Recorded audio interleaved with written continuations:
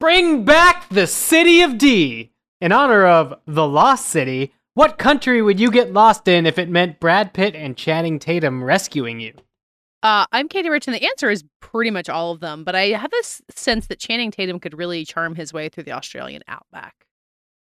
I'm at Patches, and is Antarctica a country? That seems like somewhere I would not want to get lost in, but I guess if I'm with my old pals, Brad and Channing, it'd be okay. Channing can't take his shirt off, though. What is his power there?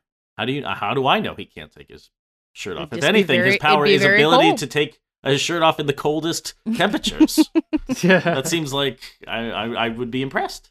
I mean, the answer, Katie, I think, is spooning for warmth. That's true. My name's Dave Gonzalez, and I'm going to say Texas. That would get me to Texas.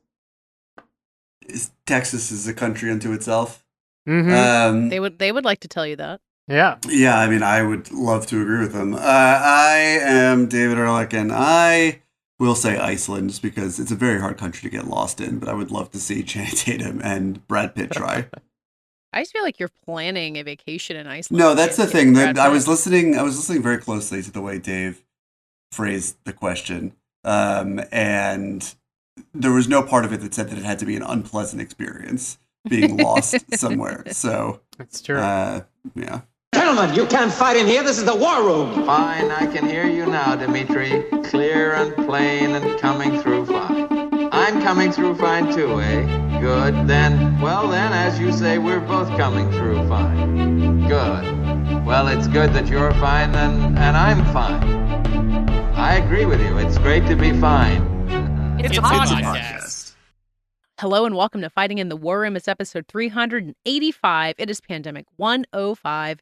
It's the week of Wednesday, March 23rd. That's the day that in 1983, Ronald Reagan introduced the Strategic Defense Initiative, which he called Star Wars. And they just let him. Man, Lucasfilm just didn't have the lawsuit power that the modern Disney we know now does, did they? I mean, it was right after what they finished. They'd definitely gotten done with Return of the Jedi. So George Lucas at this point is probably like, "Good, forget it. I don't want ever it make another anymore. Star Wars. It's over." Yeah, I'm gonna go make some Indiana Joneses or something." I should say before I asked David if there were reviews. David, you don't know this, but at some point last week, Dave was like, "We keep getting reviews, so I'm going to show you David's Star Wars Galaxy of Heroes score." And I'm told that whatever you accomplish, it was great, but I don't understand it. Was he showing you? Was he showing you that I unlocked Sith Eternal Emperor?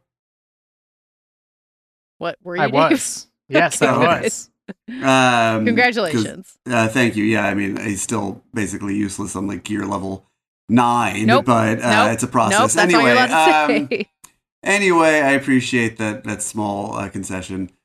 We do have one review, so that will be it for our Star Wars Galaxy of Heroes talk for this week. Thanks to Nick from Wisconsin, who writes, young millennial weighing in.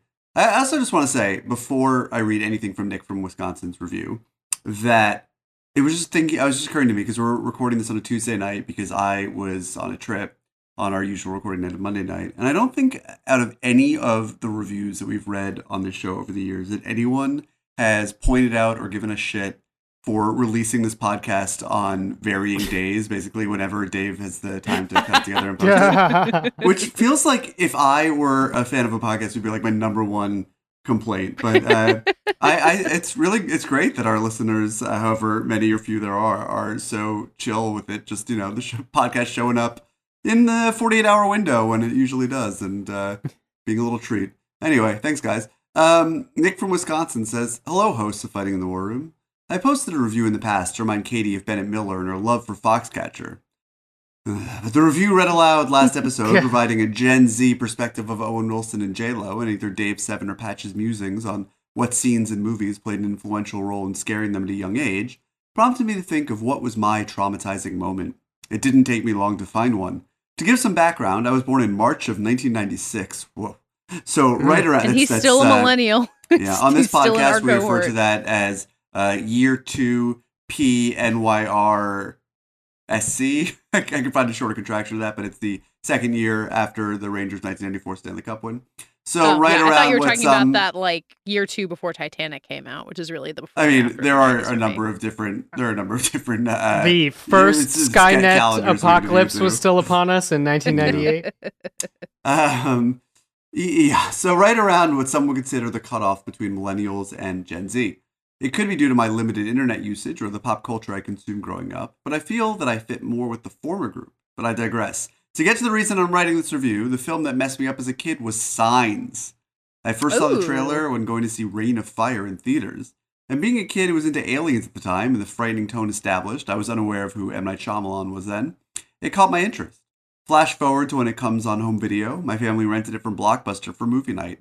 If you're old enough to say my family rented it from Blockbuster on movie night, by the way, You're a millennial. you're probably a millennial. You might be a millennial if you're watching a movie during movie night on a TV that's resting on top of another broken TV. Turns out this was a bad idea.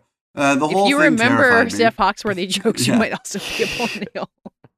Jeff Foxworthy was being memed today by Netflix because he has a new special for them. Wow. What's old is new again.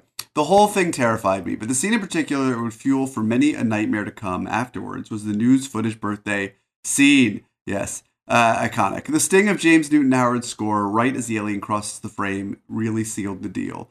So that was my childhood trauma that I thought I'd share. Also, and I can't believe I'm on David's side with something, but No Time to Die is a good Bond song. Of course it is. It's an incredible Bond song. To hear the ire that came from Katie and Patches, you think it was a repeat of Sam Smith's Writings on the Wall, which should bring up that song. And remember, it winning an Oscar makes me sad that the non-Bruno song from Encanto will probably beat No Time to Die come Oscar night. But then maybe we can all give Lin-Manuel Miranda and his style of music a much-needed break. But then again, I digress again. Keep up the good work. You are all deserving of praise. And the recognition by Time magazine, which named us one of the 10 best podcasts of 2021, is fitting for a podcast of your quality. Thank you very, very much for weighing in, Nick from Wisconsin. A few notes. If you haven't seen my toddler's iconic tribute to the iconic shot you referenced from Signs, it's somewhere in the depths of my Twitter page from a few months ago. Worth digging out, I think. You guys know what I'm talking about. Or if you don't, shove it. No Time to Die, iconic Gone song. R.I.P. to Radiohead Spectre. Ditched in favor of Sam Smith. Woof. Historic mistake. Any other notes? Any other feedback on this review? Oh, I have a real digression, but I don't think there's going to be any other time to talk about this. But anytime anyone brings up Foxcatcher, I watched the first episode of Dope Sick. Have any of you guys seen any of Dope Sick? It's going to be an Emmy show, so we may talk about it again.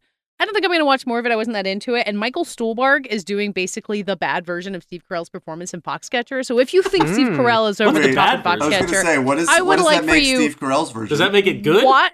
Yes. Steve Carell was good in Foxcatcher. I stand by it. And you should watch Michael Stuhlbarg to be like, oh, yeah, that's how even a really good actor can fuck this up. I'm a philatelist, a philanthropist. Yeah. But most of all, I'm just a man. I'm confusing this with, what's... I'm confusing it right. It's Philip Seymour Hoffman, the master. Right. No, he wants him to call him Golden Eagle. Yes. Anyway, that was a great review. Thank you very much, Nick. If you would like to leave us a review, have it read live on the show, please go on iTunes and Fighting in the War Room, or you can email us, especially if you are not in the United States and therefore your reviews don't populate as easily for us on the iTunes page. Where can you email us, Dave? FITWR.podcast@gmail.com. You the coolin' man, you send you up. Freezing cool in 1992, alright.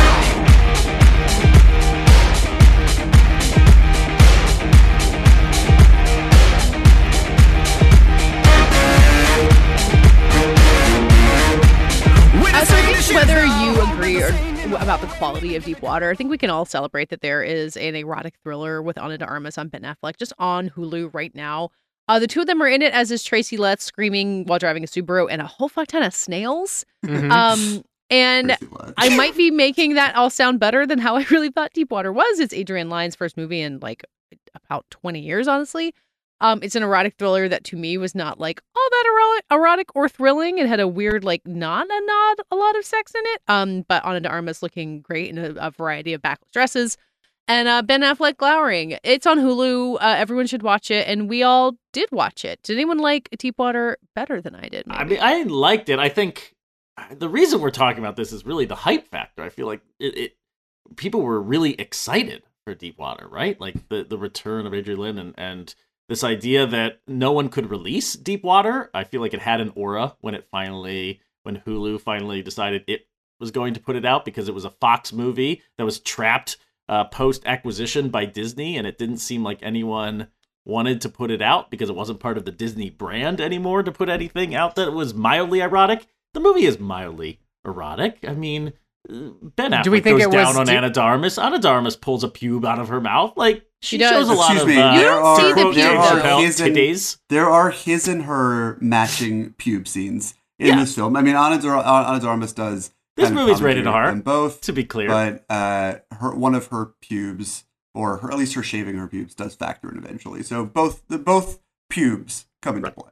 So this movie became notorious for maybe it would never come out because there was no environment for it to come out. But it's kind of a perfect Hulu, dump it on Hulu kind of thing. So I think people right were before ready Morbius to love comes it. out, gotta have something on Hulu. Yeah, I think people were ready to love it, and maybe there was too much excitement for the return of the erotic thriller, and that this is its weird own thing that can be judged on what it is and not what it should be or could be. And I thought it was pleasantly odd. There's a lot of, as you said, it's less of an erotic thriller than Ben Affleck gnashing his teeth and just being a complete and utter weirdo for most of the time. I don't understand this couple's relationship, where she is just fucking everyone and flirting up a storm and getting drunk at parties, and he just stands in the corner just seething with anger. But that is the weird relationship they have, Patches, and it feels just... You're not repeatedly cucked by your wife. Jesus, I'm bragging. I feel like we use the term cuck sarcastically a lot, but this is the time to use that word all over the place. But don't you think that this is like very Patricia Highsmith? Like the tone is... Well, it is adapted from her book. She did write the book for which this is. That actually, I'm glad you inevitably referenced Patricia Highsmith, because the differences between the movie and the book are what I find interesting about this adaptation, which, it has to be said, was written for the screen by the truly gobsmacking duo. I'm not sure if they wrote together or separately on different drafts of Euphoria different creator planes Sam of reality. Levinson, exactly, certainly from us, by Euphoria creator Sam Levinson and Mr. Megorium's Wonder Emporium writer and director Zach Helm. Their heads he played combined, the Emporium. He did. Their heads combined into this film. So what's interesting about the movie vis-a-vis the book is that the book, as Patches basically described in the plot, is about this married couple. They, in the book, live in a ritzy New England suburb, and she is flaunting her sexual affairs.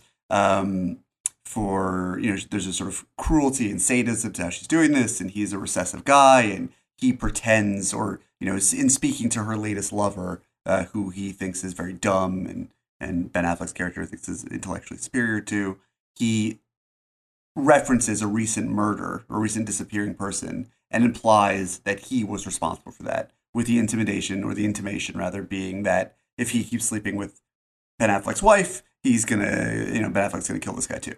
And then the idea of becoming a murderer and murdering his wife's lovers becomes a little bit more appealing and starts happening for real. But the big twist in the movie is the implication, which is sort of subtle at first and then increasingly obvious, that the wife character, Ana de Armas, might kind of get off on that.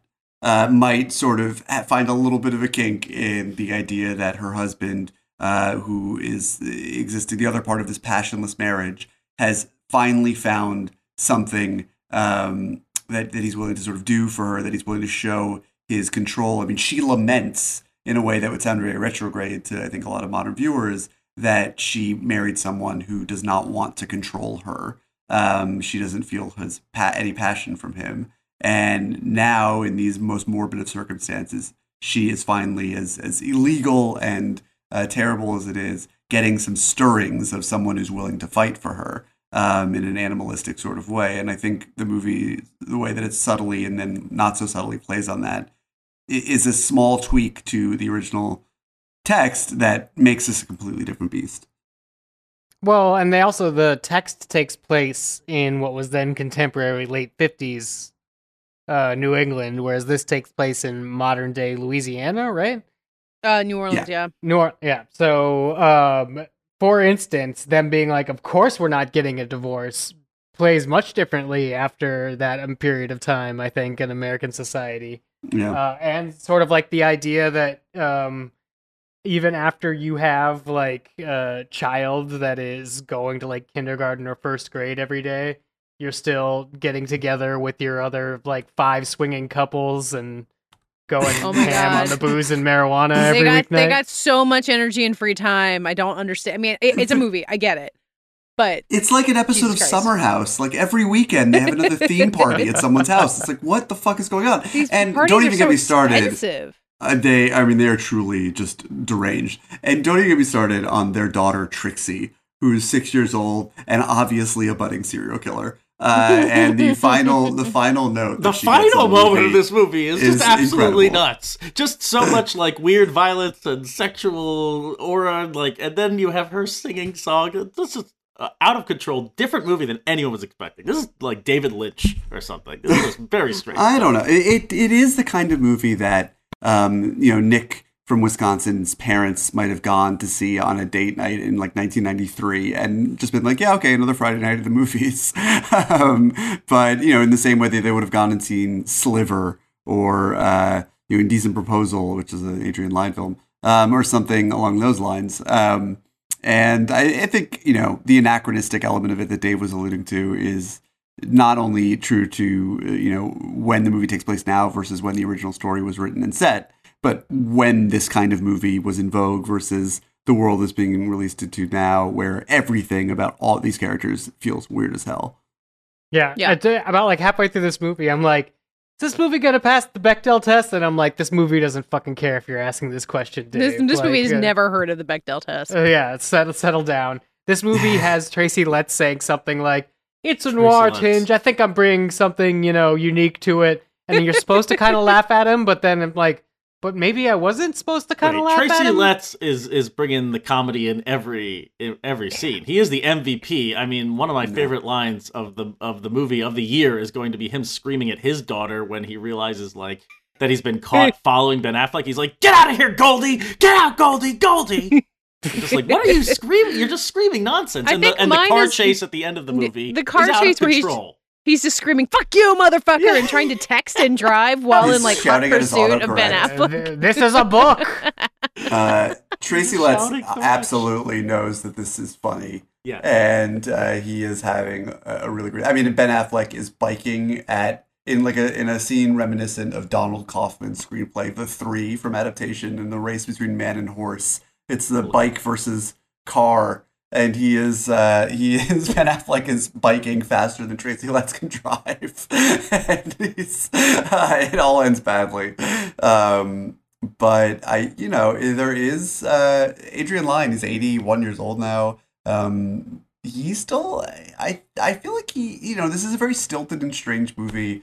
There is kind of an inert quality about it. There is. Does he know what he's doing? A feeling that it wants to be sexier than it is, but I feel like he does still know what he's doing. I mean, the way this movie lands in its own sort of roundabout way to get back to its opening moment, there is a sort of symmetry that makes sense to what the couple's doing, and I think that Ana de Armas' character, her as deranged as she seems at the start, I do think that her psychology and the way that she's thinking about her husband and all of this does sort of click into place.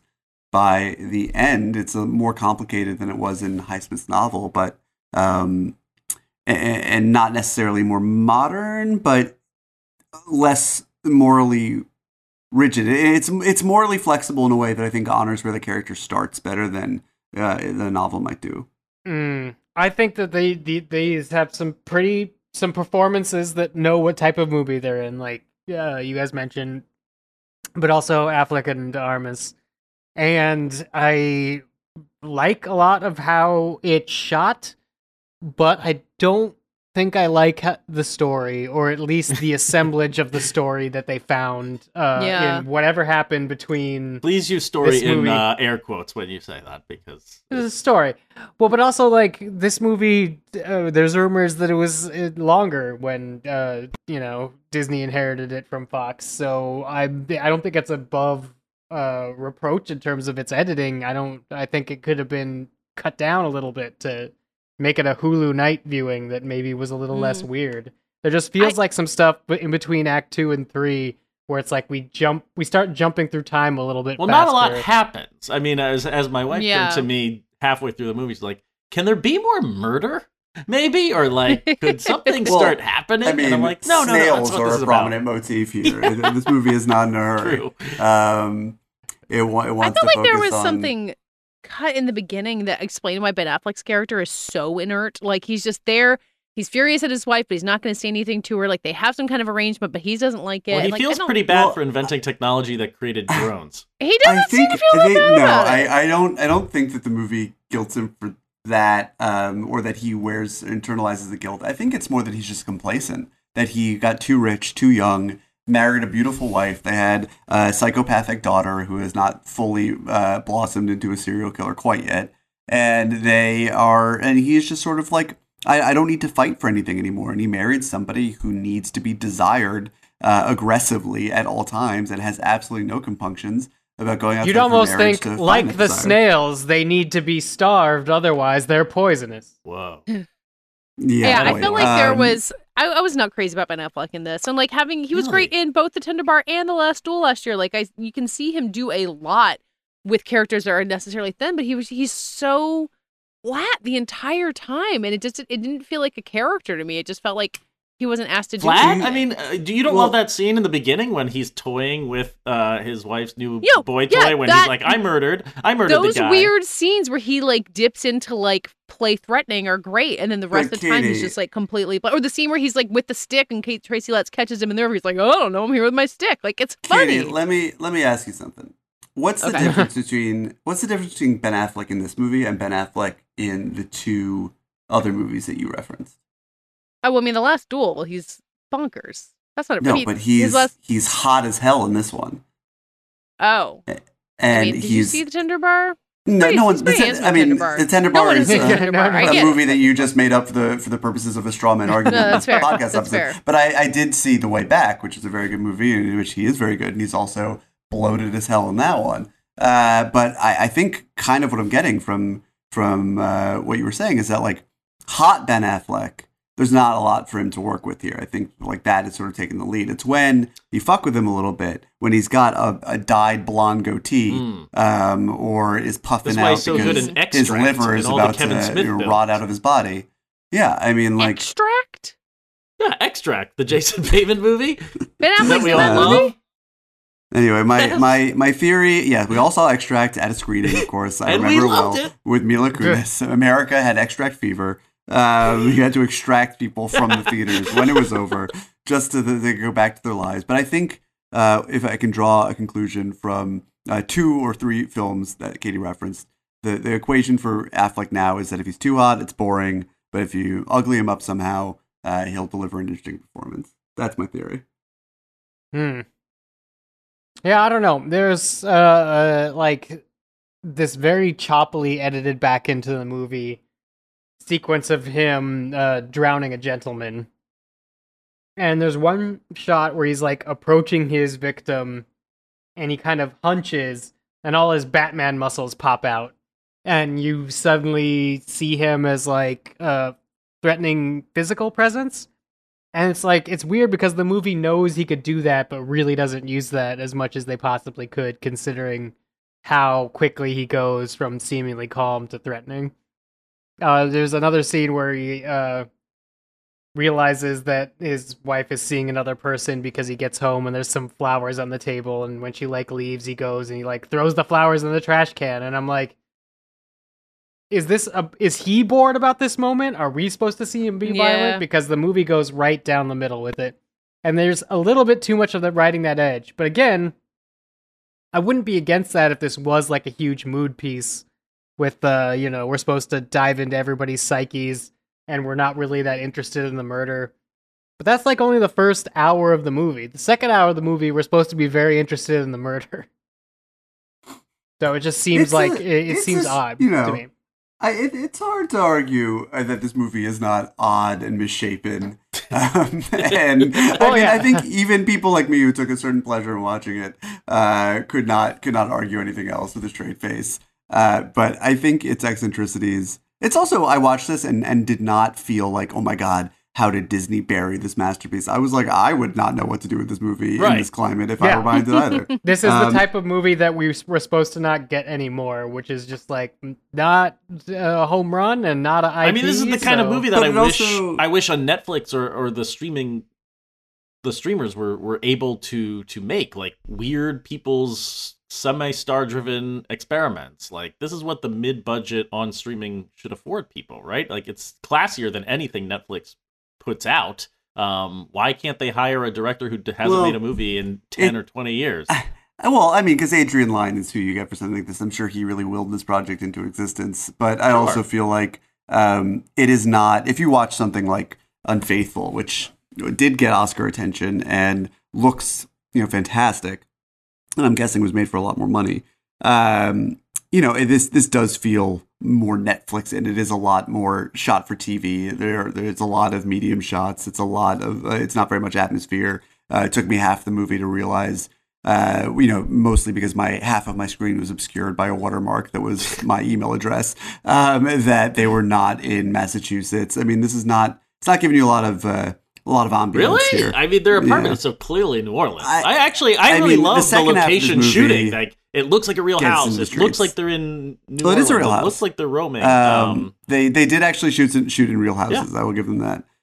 But it definitely feels like a few notches down from the craft presentation that we're used to, and even an Adrian Lyne film. But I think it's not that it's like, is it supposed to be funny or is it supposed to be prestige that is the middle ground it gets lost in? I think it's like, it's like, it's the prestige thing. Sorry, it was like, is it supposed to be funny or serious? I think for me, it gets stuck between, is it supposed to be prestigious or is it supposed to be sort of satirical or a lark? And I think like that is a line that movies for adults used to be a lot more comfortable threading, and not necessarily having to pick one or the other. And nowadays, I think we are a little bit quicker to put things into boxes, and when they don't fit cleanly into something, we sort of don't know what to do with it, and everybody has a laugh.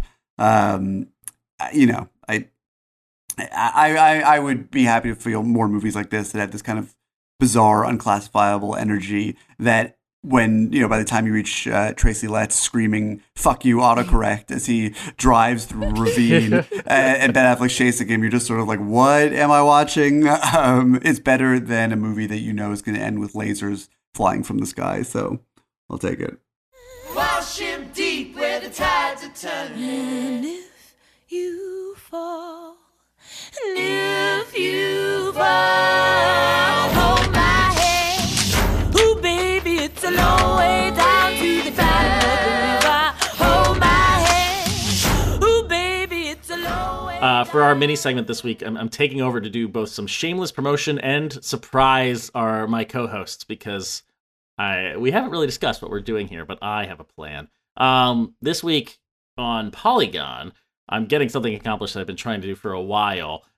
Something called Who Would Win Week, which kind of originated with me and a coworker talking about, a million people are going to, when Avengers Infinity War comes out, everyone's going to be talking if Captain Marvel and Hulk can punch each other the hardest. Like, who's the strongest Avenger? And that kind of nonsense. And us loving that brand of nonsense, but also us knowing how toxic it can become in the wrong hands, in the wrong internet hands. And so this package that we put together on Polygon is really all about who would win conversations and the thrill of them, and when they can become toxic, and also just indulging in some of the ludicrous who would win isms and debates and versus topics. And we've put together this huge bracket on the Polygon Twitter that has totally befuddled Katie. I think I have a screen cap of your tweet or your IM, Katie, that I had to share within Polygon Slack that was just like, what is this? Because Katie could not fully grasp why we would create a March Madness bracket where like Kirby and Garfield are going against each other, or like why Goku and the PS5 would be in some same bracket or something. It's very strange. It's very us, but at the end of it, Wait, Goku is fighting the idea the PS5? Of a PS5, a single not PS5? yet, not When yet. we He say would fight, Goku what is do going we to have to mean? take Pikachu in our latest round for him to get to the PS5 eventually, because PS5 exists in the bracket with Hester Prynne and Superman. People with but letters. like all of these things except for one are characters that you could understand are David. sentient in their No, worlds. I but think a you- I PS5 think you is missed- a hunk PS5 of has plastic. the PS5 is very alive. Yeah, say again the 4 categories you use to break these down, because I Oh. think that's what David missed. Yeah, ice powers is one category. Letters on your chest. Hungry Boys, that's BOIS, and Thanksgiving parade balloons was the 4th category. It's complete and utter nonsense. I am more confused than I You was should when be. you started. It's just Goku about and it is an PS5 ecstatic both have letters expression on of, them. of That's- the March Madness. Here's what we're doing in this mini segment, though, because I'm so high on who would win challenges. I've devised just a few versus scenarios, and I want your gut reactions and picks here. Who funds Polygon.com? Are they getting their people- money's worth? They are definitely getting their money's Are they making Are a your profit? shareholders in revolt yet? You know what? I am a brand of the young. I'm a brand of the internet. Everyone gets it except you guys. So you guys should feel ancient and old and silly. But here's the thing. This Play is my what I game. needed to feel I'm the ancient. Riddler. Yeah, Thank you. yeah. There's a game. Let's do it. There is a game. So Katie, I'm gonna set up a versus scenario for you. You have to I mean, figure out how you're shouldn't we going to just- decide this. I'm Ready? sorry to interrupt you, Yeah. but shouldn't this be patches, matches, but the different definition of matches? Ooh, yes, this is patches match versus matches. Wow. Yeah, there we go. Patches matchups.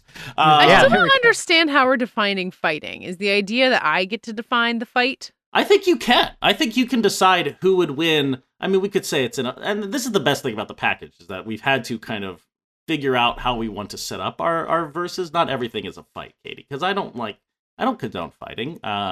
You have to pick your winner in whatever way you need to pick them. But here's my situation for you, which is Jack Dawson versus Romeo from Romeo plus Juliet. Who would win? Who would win? Win Win what? Who would win? when they're both Well, okay. dead? Who would win? Well, If is it was this Jack just Dawson for Katie, versus or Romeo. can I weigh in I on don't know, their in a weaponry? swooning? Who'd I win think your Jack heart? Dawson definitely has more survival skills. I'm imagining like who would That's- like win. What like, would you the pit them against Titanic each other? sinking? Oh, Well, yeah. I think that Would Romeo I They think do that survive both the die Titanic? at the end of their No, respect. I don't Romeo think would've either just of those died way characters are faster. particularly well known for their survival skills, I have to say. Jack makes it a long time. All right, Rose never would have made it without him. Uh-huh. Romeo fucking gives up so fast. He doesn't even wait to see if she's actually dead. He doesn't check for breath. True. He's got- Romeo I like kind that of answer. dumbass. He's also like 15. So Yeah, Yeah, fuck he's such a Romeo. dumbass. Jack. Fuck Romeo. Yeah, I didn't come up with parameters for any of these, so you also have to come up with parameters and then make a decision. You have to choose faves. David, here's one for you: Paddington versus Emily from The World of Tomorrow. Who would win? Who would Well, win? which Emily from the World of Tomorrow? Emily Oh, that's Prime a or one great of her question. clones? I'm going with Emily Prime. Okay, Emily Prime is 4 years old, so I Yes, think I know. Paddington would probably. But eat Paddington her has for a breakfast. childlike in intellect. between two. I'm saying the versus here is marmalade like getting slathered home if slices they of get bread. lost in the mall. That's the competition. Who would get home first if Paddington and Emily were both lost in the mall? Oh, I mean Paddington definitely, because Emily would end up in another dimension, many years in the future, and 18 minutes later would probably end up exactly back where she started, not at home, but back in the mall after having gone on a whirlwind tour through time and space. Paddington would be in a bin, talking about how good it is to be a bin. He would be in the back of a garbage truck. He would be kicked around on a train, but eventually He would accidentally get home.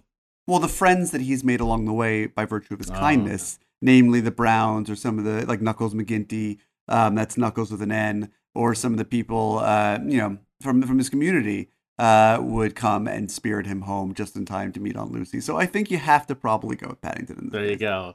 Okay, Yeah. Dave. I see this as an actual fight. The Night King from Game of Thrones versus Venom. Who would win? Eddie. This is some we didn't have GamePro in the age of Game of Thrones, but this is some just dumbass gnarly bro shit from online culture. Yeah. Who would win? You know, it's tough. Venom is a symbiote. He can just yeah, latch Venom's onto a people. symbiote. Right. So I'm gonna say Venom, specifically because yes, he can just latch onto people, but that also means he could jump hosts. But can't the Night King turn people into like extensions of the Night King? Yeah, but the Night King's the top of the pyramid, right? So if you kill the Night King, that's it. If you kill Venom's host, Venom moves on, and you still are fighting Venom. But if you kill the Night King, there's like nobody backing you up. You could basically just take the North. So I'm gonna say Venom. How do you is gonna kill a win Venom? This one. I just throw it into a sun. All right, I'll go with that. Well, the Night King can't do that. He's too cold. So it's the Venom. Just everything stacks up for Venom. Okay, Katie, this is a wrestling match. We're doing more of these. The Fox family from Fantastic Mr. Fox versus Team Foxcatcher. No, the Fox family is way more resourceful. I'm really just thinking about like who's surviving a nuclear war or something like that, and who's got the skills. Okay, who would survive a nuclear war? The Fantastic Mr. The Fox or the They would dig Team underground Foxcatcher? and steal shit. All they need, yeah, they're fine. I mean, Team Team Foxcatcher Foxcatcher has the DuPont fortune at their disposal. Yeah, but they have some well-established logistical hurdles within the organization. I don't think they're going to get past. I mean, the foxes are not cockroaches. They will not survive the apocalypse. Have you seen? Yeah, they dig a hole underneath a grocery store, and then they get to do whatever they want and then go hide. They're good. How far do you have to dig a hole to survive like atomic blast? Not asking for any real world reasons, right? David, just two more here. David, who would win? I have no idea what the setup here is. Carol versus the Lady on Fire from the Portrait of the Lady on Fire. What do you think? Well, Carol was a person, and the portrait in the Portrait of the Lady on Fire was a painting. So I think, but the lady from the portrait. Well, I see a chance for harmony here, in that Carol could simply hang the portrait of a lady on fire on her wall, and she and Therese Belivet could look at it and keep it in their living room of the apartment they presumably get together after that movie ends. So I guess Carol would win, but okay. what is worth more? I think by the time we get to 1950s New York, the portrait from the Portrait of a Lady on Fire is worth so much that on the street market, who's gonna be more valuable if we're gonna go down in that metric? Maybe the portrait. I don't know. Can Carol afford the portrait? She's rich. That's a good question. But Can she ever obtain is it? she that rich? I don't know. Dave, we have to end on the obvious here, which is please finally pick a winner. Tom Holland Spider-Man versus Andrew Garfield Spider-Man versus Tobey Maguire Spider-Man. Who would win if they were just slinging web? Andrew Garfield Spider-Man. Really? Yeah. His girlfriend's dead. His aunt is like Tobey around. Maguire Spider-Man has unlimited webbing. Sure, it comes out of his body. But he's also the one that's like stopping Tom Holland from beating the Goblin to death, whereas Andrew Garfield's way is like, I became rageful, I stopped pulling my punches. If you just piss off Andrew Garfield's Spider-Man, he has nobody holding him accountable anymore. Tom Holland Spider-Man has Stark Tech. I mean, I had Stark Tech. Now he just has a sewing machine and some blue lycra. Exactly. Even Team Foxcatcher could beat him. See, Katie, this is what Who Would Win is all about. Okay. Do you understand now? Is this like a thing that like nerds have been doing for decades, famously, and I just didn't know about it? Yes. Yeah. Okay. Who would win in a race? Superman versus the Flash. That even made it into a Simpsons episode. Yeah, now you understand, Katie. Now I understand. Polygon.com. That's how we end segments, right? Hulu. Mi-ai plăcut pentru că erai nice și pentru că ciudai Bukowski, Bradbury și Wilde Pentru că nu te-ai speriat de un tip ca mine plin de haos și avantgard Pentru că mi-ai părut un exemplar de blondă deșteaptă Super deodată. This week I got to assign you guys television, which is very satisfying. I'm watching a lot of TV right now, even though the Oscars aren't over yet. And I have enjoyed watching Severance so much, which I actually watched in like a huge, gigantic binge and have kind of like had to go back and remember what happened when, because it is a lot of it is set in one place, so kind of remembering what happens at what point in the story can be difficult. And I should probably say, full disclosure from the very start, that a very good friend of mine, Anna Oyoung Munch, wrote for the show, and she's credited writer on episode 5, The Grim Barbarity of Optics and Design. So I am not a unbiased source on this show at all, but I think it's really great, and you guys agree with me, so it can be less me. The good news is, we don't have to lie for Anna's sake. Now I don't know. Yeah. Now If you I'm guys had gonna hated turn it, off. I would have just slowly taken it off the docket. But it is this really intriguing and kind of simple sci-fi premise that expands from there, in which people who go work for this huge, mysterious company, Lumen, we still don't really know what they make or do, nor do the people who work there, because the people who work on this one severed floor agreed to have their brains surgically altered so that when they are in the office, they are essentially a different person. And when then they leave work, their brain switches into their outside self. Their innie and their outie are essentially separate people. Neither knows what the other is doing. But as you might guess, that system is not as simple as they would like it to be. And from the very beginning of the first episode, you kind of see the potential it has to break down. I think we do want to spoil Severance up to what has aired, which is episode 6, titled Hide and Seek, which aired on March 18th. So if you're listening to this now, that's where we're going to start. But I will say, before we get too spoilery, that Yeah. I would be curious about your first episode impressions of the show versus how you feel about it now. Because when I first started watching it, I'm like, this is like a weird, heightened... I was trying to put my finger on exactly what was bothering me about it. Is it like fake Jean-Pierre Jeunet? Or we were talking about Zach Helm earlier, and I'm like, is this a kind of smarter than everyone else type... that the Helmian way. What was the Will Ferrell movie that was literally just talking about before the call? Stranger Than Fiction. Fiction. Just like, I'm going to do this meta thing, and it's going to be just a weird show, and weird things are happening. Patches thought was that my since Zach real Helm first has a impression. writing credit on Deepwater, that suddenly we're in the Zach Helmaissance, and he's involved in every project. Everything is Zach Although Helm. there is a connection terrified. between Deepwater and Severance, which is the actor whose name is slipping my mind, even though I remembered it earlier, Michael Chernus, who plays one of the friends in Deepwater and plays Rickon, the brother-in-law of Whoa, Adam Scott. I did yeah. not notice him in Deepwater at all. That's wild. But yeah, I just thought this was going to be kind of like a goofy, look at this weird thing at our weird place of work, and just be, I don't know what I was expecting, but this show goes a lot further. And Yeah. it gets a lot more character driven. I think Adam Scott is quite brilliant in this show. I loved him, and I remember it just reminded me that before Parks and Rec, Adam Scott was kind of an indie drama darling, doing all these little movies that people probably still have not seen. And he's a great actor. Wait, hold on. I just have to say, the reason you may not have noticed him in Deepwater is because he is definitely not in Deepwater. In my head, in my severed mind, I decided that he was in Deepwater. And I could in see reality, him fitting in that friend group. Completely. absolutely. He could totally be hanging out with Dash Mihawk, who was, of course, in Romeo and Juliet, to take us back to our mini segment. One of my, I love seeing Dash Mihawk show up, and Lil Ray Howery, but he isn't. But I would have gone. Until Patrick just said that, I would have gone to my grave believing adamantly that he was in Deepwater. So it goes. Anyway, talking about the way that the mystery unfolds, Patches, I wanted to talk to Dave about Lost, because I saw a couple people compare this to Lost, and that wasn't something that had crossed my mind.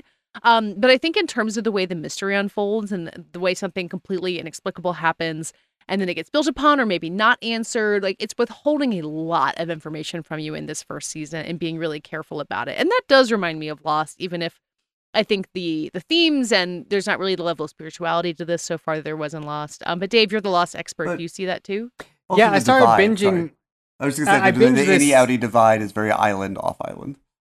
Yeah, that's true. I could see that. Yeah. I mean, basically the thing that Severance is doing, I mean, Patches, to go back to your question of how watching it has sort of evolved since the first episode. The first episode I saw it, I'm like, what a neat little quirky premise. This is going to be fun. And, at some point, they're going to, like, lead a revolt or something, and we're going to have, like, I was picking up all the Easter eggs, assuming it was operating more like a pilot. When the second episode started, I'm like, oh no, this is every story that it's showing you feels like it's very purposeful. Like when you see a scene, you're like, oh, I want to see what this person does next.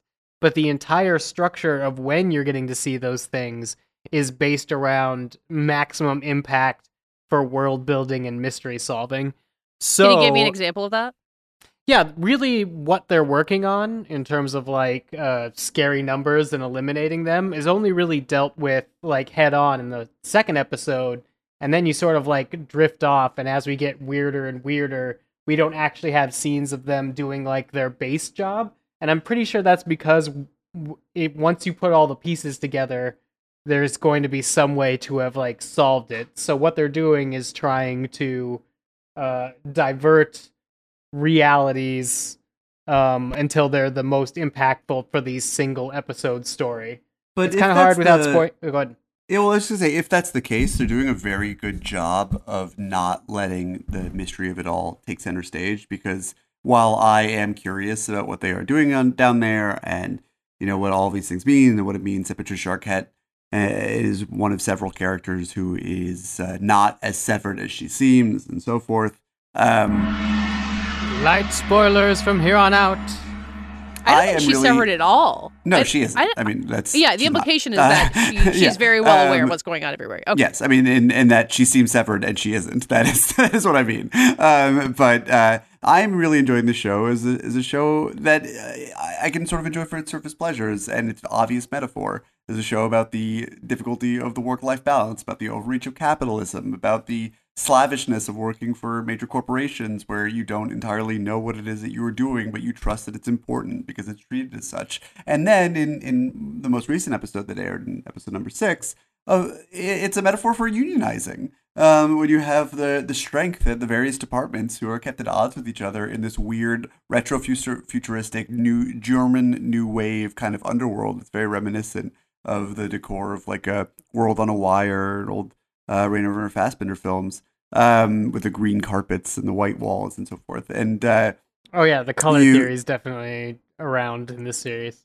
Yeah, but and you have the departments. I mean, it's so great seeing Christopher Walken in a meaty role like this again for the first time in so long. He's so good on this show. He is so good. The cast is absolutely incredible. He and John Turturro in this sort of gay romance. It's hard to classify exactly how far the romance goes, but it's interesting in this sort of retrograde and again retro-futuristic vibe that their romantic interest in one another is not at all frowned upon by the Lumen Handbook and the rule of care. It's just about a greater sense of fraternization that I think is dangerous because the company sees the power of its employees joining together, which it very actively breaks up. And so there are all these things in very, very broad terms that I think anyone who's worked in the workforce in any capacity can relate to, that are sort of taken to their logical and sort of Orwellian extremes. And, I think the greater mystery is interesting, but every new wrinkle, 6 episodes in, every new episode has had a new wrinkle to that central metaphor in a way that it's enjoyable just for that alone. Even something as simple as like riffing on the pun of what the break room is. As in or the riffing on the pun of labor in this most recent episode, like literally as giving birth and doing work are two things you could be severed for both labors. Mm-hmm. Which I when that happened, I was like, this show fucking knows what it's doing. That's the thing. We're being taken on a ride. I feel like, on two levels, we described it as a science fiction show, and I think it definitely is and deserves that title because I did not expect in this.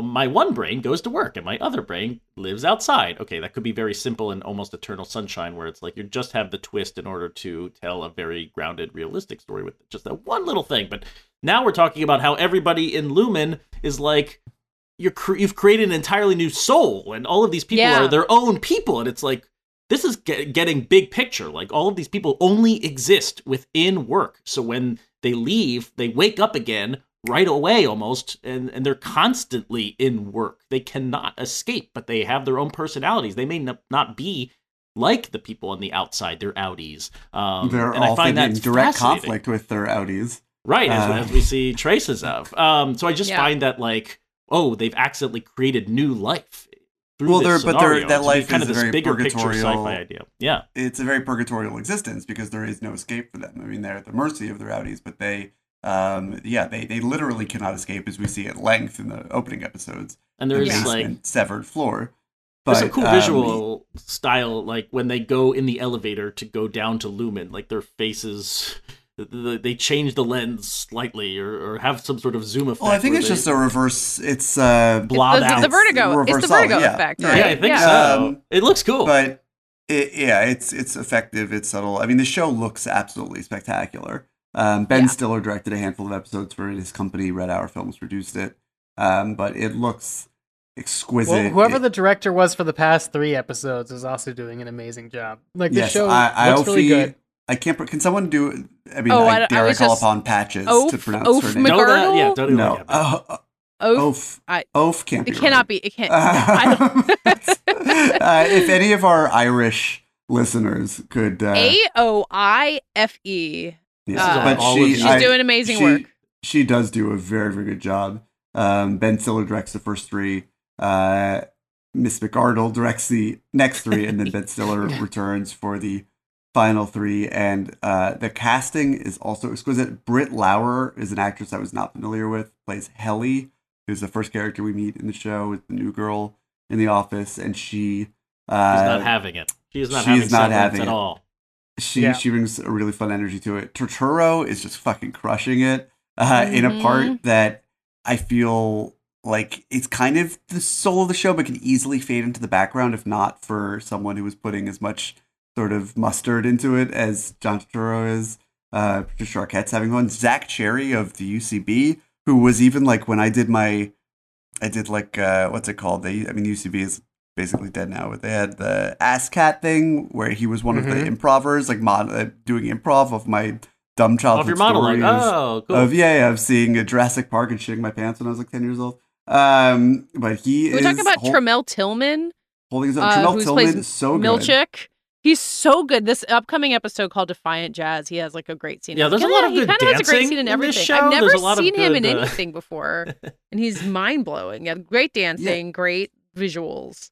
His name does not have a hyperlink on Wikipedia. That's we seem to like it a lot. He's a New York theater guy. It seems it's part of the interesting. Sorry, Dave. I just on that last thought about Tremel Tillman that it's just there is a really interesting dichotomy that we're sort of dancing around about these very, very famous and well-known actors and these sort of these people, whether they come from improv or the New York theater stage or whatever the case might be, that are less recognizable. And I think the show is really knowingly playing those two energies against one another, even if the characters are sort of lumped together, and it's not simply that the more famous characters are in positions of power versus the less famous character, but there is this sort of idea that everyone, who people are in the outside world, is thrown into chaos in the Lumen basement. And I think that is true in sort of a meta, self-reflexive way with the nature of the casting. Patches.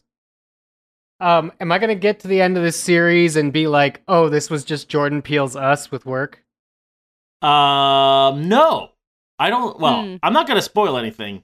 That's an interesting. I haven't really thought of Us while watching this, mostly because the people in Lumen are the people on the outside, and their connections are. Well, it's a tethered and the severed.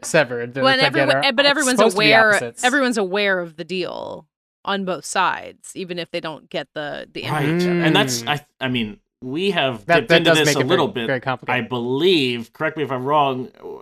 We have seen the woman's Audi. We have seen Helly's Audi talking to her a little bit, like through a video screen. Yes. Yeah. She denied her rights as a person.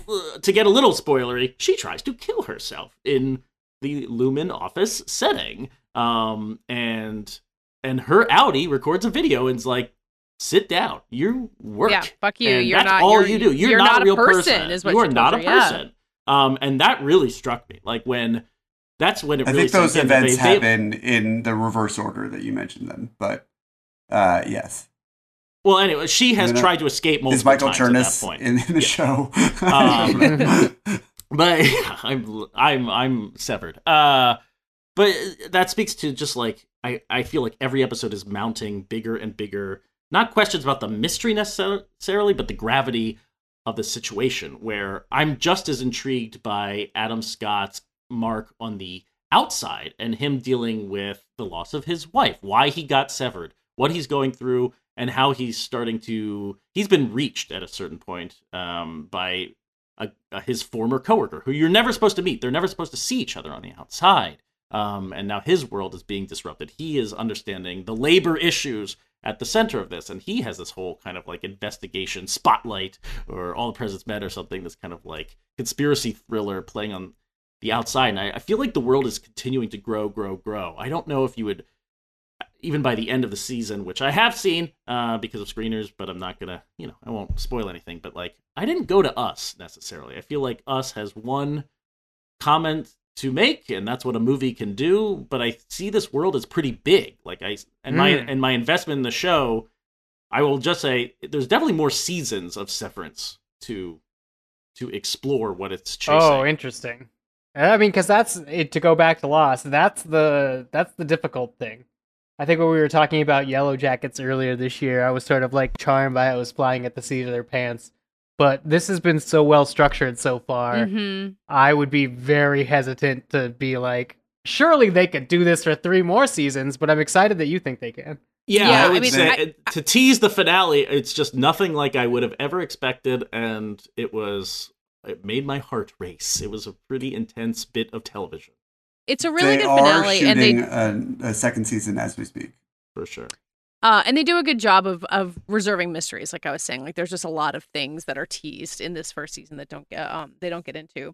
I wanted to jump back with Patches talking about the outer world, because I think in my first a couple episodes of the show, that was the part I was like, all right, like, he's sad and he misses his wife. But Jen Tulloch, who plays his sister, she's giving a performance that is so different from all the people who you see inside the office. Like the tone of Severance is so like stilted and everyone figuring it out. And it's still funny and like enjoyable, but she's so like alive and warm and lives in this like beautiful modernist house. And I think the contrast of that is so essential to making the show work, that you see these 2 different realities that he is trapped between, and where they could maybe potentially meet in the middle. And there's a bunch of stuff that's happening in the outside world, like just on the periphery, that is super interesting, and where a lot of the world building looks like it could expand into at any given moment. Mm-hmm. But again, every time I think that I'm supposed to be focusing on that, something happens, and I'm like, nope, back to the center. Yeah, back to the baby goats. What are those goats maybe about? Maybe this actually is just about the people that I'm watching. I don't know. I don't know how big it gets, how sprung it gets. We could be dealing with like a Dharma initiative, or we could be dealing with the Hanzo Corporation. I don't know. What? Those are lost terms. What is the difference there for you in terms of just like what it means narratively, or I don't even understand. I would say Dharma would be something like maybe Kier is a cult leader, and we're dealing more with a small sect of people that have managed to bewitch money-giving power in order to run some crazy experiments that are about finding an island god. Or maybe we are dealing something more with the Hanzo Corporation, which is giant pharmaceutical company Lumen just has enough money to go this deep and all these crazy things. I mean, if real life has taught us anything, I feel like it can be both. Like, I feel like you can have a giant corporation like Amazon, but the CEO of the company wants to go to space, and for his own he's got weird shit going on. Like, I think you can have both in this reality. I definitely allow that, the mysteries at the heart of the show are going to get more airplay, and that we're going to dig a little bit deeper into what it all means and who Kier is or was, and what the company means. But I also think that, at least across the first 6 episodes of Severance, the show is less interested already than Lost ever was in letting the mystery be the driving force. I mean, it really seems to me more dialed in a way that I find really satisfying on the kind of feels like Leftovers or something. Yeah, let's have something crazy happen to the world and see how it is affecting lots of different people. It feels a lot closer. Yeah, it's a lot more behaviorally driven. It's a lot more about like sort of exploring what it means to be severed. I think the only places that I've really struggled with my suspension of disbelief is when they flirted in the 6 episodes I've seen with the idea of what severance means, like in a political way, and the state senator character who was lobbying for it, and it comes up at dinner parties, and it does feel like it's something that the world knows about, and that feels on the like street, right? it feels like a bit of a leap that the show hasn't really grappled with yet, but yeah, I mean, it does feel like it's a little bit more interested in unpacking what all this sort of means conceptually, what it means emotionally, than Lost was, which is always driven more a little bit by like, what's a smoke monster? Like, yeah, they want you to be like, what are scary numbers? Like, what does it mean to look through when they're bubbling up on this computer monitor? Why is there a baby goat department? And not just so Christopher Walken can have an incredible line delivery about baby goats. But I don't think the show needs for you to keep that top of mind in the way that Lost did. Oh, I mean, I don't think it needs you to, because I think that's why it's actually doing better. Is like they have their hand on the wheel with this one, in a way that feels very assured. Whereas, like, I do feel like it's a ride or like something like a scripting magic trick. Because, like, yeah, like I was saying before, every scene is about something that I want to see. It's just they're all so good and in such a specific sequence that I forget things sometimes about the baby goat room until Christopher Walken just brings it up in the context of 3D printing hatchets and watering cans. Like, I just feel like they're very specific about what's going to be revealed and what isn't. Whereas stuff like season 1 and season 2 of Lost was still trying to find how you do that balance in storytelling, and had to do it over like 22 episodes a season, which is insane now. Yeah. But Yeah. it's better for sure at handling what it is, but I still think it's the same game. It's just It's a little of the same game, but I will say, version I of mean, it. maybe this is to David's point too, which is I feel like Severance has revealed itself already, where it's like it's not so much a mystery show because we know what the problem is. They have created new sentient life in the basement of Lumen, and now it's a conundrum. Like, I don't know how all the characters can live to the end of the show, because there are two versions of Adam Scott's Mark, one that lives in the real world and one that lives in the basement of Lumen. So it's like there's drama to, and I feel like this is analogous to things that we deal with in everyday life, which is like, how do I quit Amazon? How do I stop? How do I actually destroy this evil corporation that I know is evil, and yet I cannot stop buying toilet paper from them? Like, how do I get rid of Amazon in my life? It should be really easy, and it is, and yet I still can't do it, and so many millions of people can't do it because it's just they've wrapped themselves around us. I feel like Severance is actually grappling with that issue, and that is the end game of the show for me. Like, how are they going to defeat something this big that has created so much, in its own ecosphere? I don't know. And it's less of a mystery show and more of just like I don't know how you save everybody. I mean, that might be where it's going, but it's absolutely a mystery show. There. I also that's great, I think. The idea of mapping the basement floor makes me feel like an RPG of some kind, where you're trying to like create this mini map and then these crazy infinite floors. I mean, there are a lot of fun modes that the show is threading together, and yeah, it's really exciting because you really don't. There's also a sense, being on a streamer and having as much money poured into it as this show does, that they can get away with a lot of things, and like they have the freedom and the flexibility to try things. I mean, when Christopher Walken first showed up on the show, I was like, "What?" And there he is, and he's playing, sort of off the wall character, and he's crushing it, and they're free to chase down, whatever alleys that they want to, with still keeping the sort of tightness of the central idea, not letting it completely spin out of control, and it doesn't even go into sort of like Lynchian territory where you're really in this sort of dream logic. Like, it does feel a lot tighter than that, but yeah, there is a sense of freedom that you can't really get from a network television show. Not to again keep comparing it to Lost, but it is an exciting thing to make you want to keep coming back on a week-to-week basis. And I hope, to Dave's point, that whatever the long game is, that they know what it is well enough that and are able to continue getting green lights to fund it for the 2 or 3 or 4 or 5 or however many seasons it's going to be, and execute at this level. Because I'm intrigued. I'm now wondering if Severance Season 1 is the kind of rise of the Planet of the Apes of the long game of this series, where that movie was really kind of like smaller stakes than any Planet of the Apes movie, but it obviously builds and builds and builds to greater apocalypse and bigger world building. I could see this show going that direction. It could do that, but it could also go back. We have a whole haul of history that we only got to briefly see of how this company rose to where it was with Severance. And we pick up, like people have talked about, with like it's already reached the national conversation level. So depending on what they want to talk about, you go forward, you go backward, you go all around. The show's good. Does time even matter? More Who cares? More Severance. Yeah, Severance is good. Good job, guys. Good job, Apple TV. Hulu. Apple Hulu. TV's having a good spring.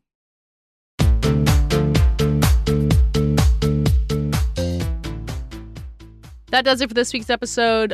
You guys will be back next week. I won't. I'll be recovering from staying up all night to cover the Oscars. It'll be fun. All night long. All night. That's right. It's going to be just like that. So very Lionel Richie. Anyway, I'll be back in 2 weeks. In the meantime, tell the people who you are.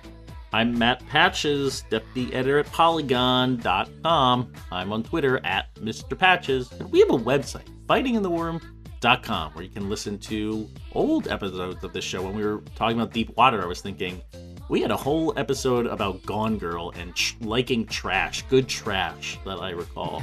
And I'm sure that episode is, I don't know, probably okay to listen to now.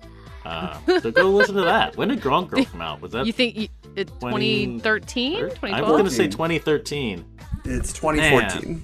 Holy shit. 2014. That's a long time ago. But we did an episode, and it's around to listen. I'm David Ehrlich. You can find me on Twitter, David Ehrlich. You can find me on IndieWire, or I don't really know what I'm doing this week because this week is kind of a blur. But I guess I'll be writing about some of the Oscar movies. You can find me if you're in New York on Friday night at the Lincoln Center movie theater, where I will be talking to Daniels and maybe some other people from the movie. I'm not entirely sure yet. After screenings of Everything, Everywhere, All at Once, which is maybe my favorite movie of the year so far and highly recommended. You can find all of us together on iTunes at Fighting in the War Room. Go on iTunes, Fighting in the War Room. Leave us a review. We'll read it live on the show. And if you would rather go a different route, especially if you're not in the United States, Dave, tell the folks where they can email us. Well, you can email us at fitwr.podcast@gmail.com. That's where you could reach the show. Send us your international reviews. We'd love it. I'm Dave Gonzalez. You could follow me on Twitter at DA7E. And listen to my other podcast with Joanna Robinson and Neil Miller. It's called Trial by Content. And we debate pop culture topics. Check it out. And I'm Katie Rich. I was just looking at our archives to see if I could find the Gone Girl episode easily, and I found an episode from June 2016 titled "What Happens When This Week Sucks?" It took me a while to remember what happened in June 2016 because we think of that as the only as it was before so many of the terrible things that came after. I believe it was the week of the Pulse nightclub shooting in Orlando, which was, my god, in fact, pretty terrible. Sweet. Anyway, 2016, what a time. You can find me on the Little Gold Men podcast covering the Oscars the morning after them. I'm bailing on you guys so I can do my other podcast. I promise I won't do it again until next year. And follow Oscar coverage on Vanity Fair. There's going to be so much of it. I'll be a big part of a lot of it. And also this week on Little Gold Men, we predicted all the Oscar categories. Flawless prediction. None of them will be wrong. You can follow me on Twitter at KATEYRICH, and we're all on Twitter at FITWR, where you can tell Patches why Coda's going to win Best Picture, or you can answer this week's lightning round question, which was, in honor of The Lost City, what country would you get lost in if it meant Brad Pitt and Channing Tatum rescuing you? Thanks for listening, and some of us will be back talking to you next week.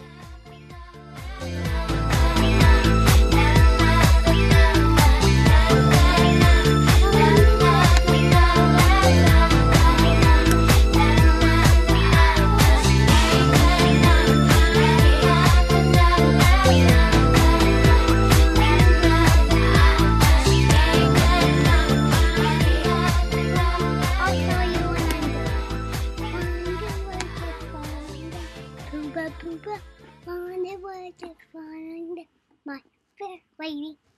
I'm done.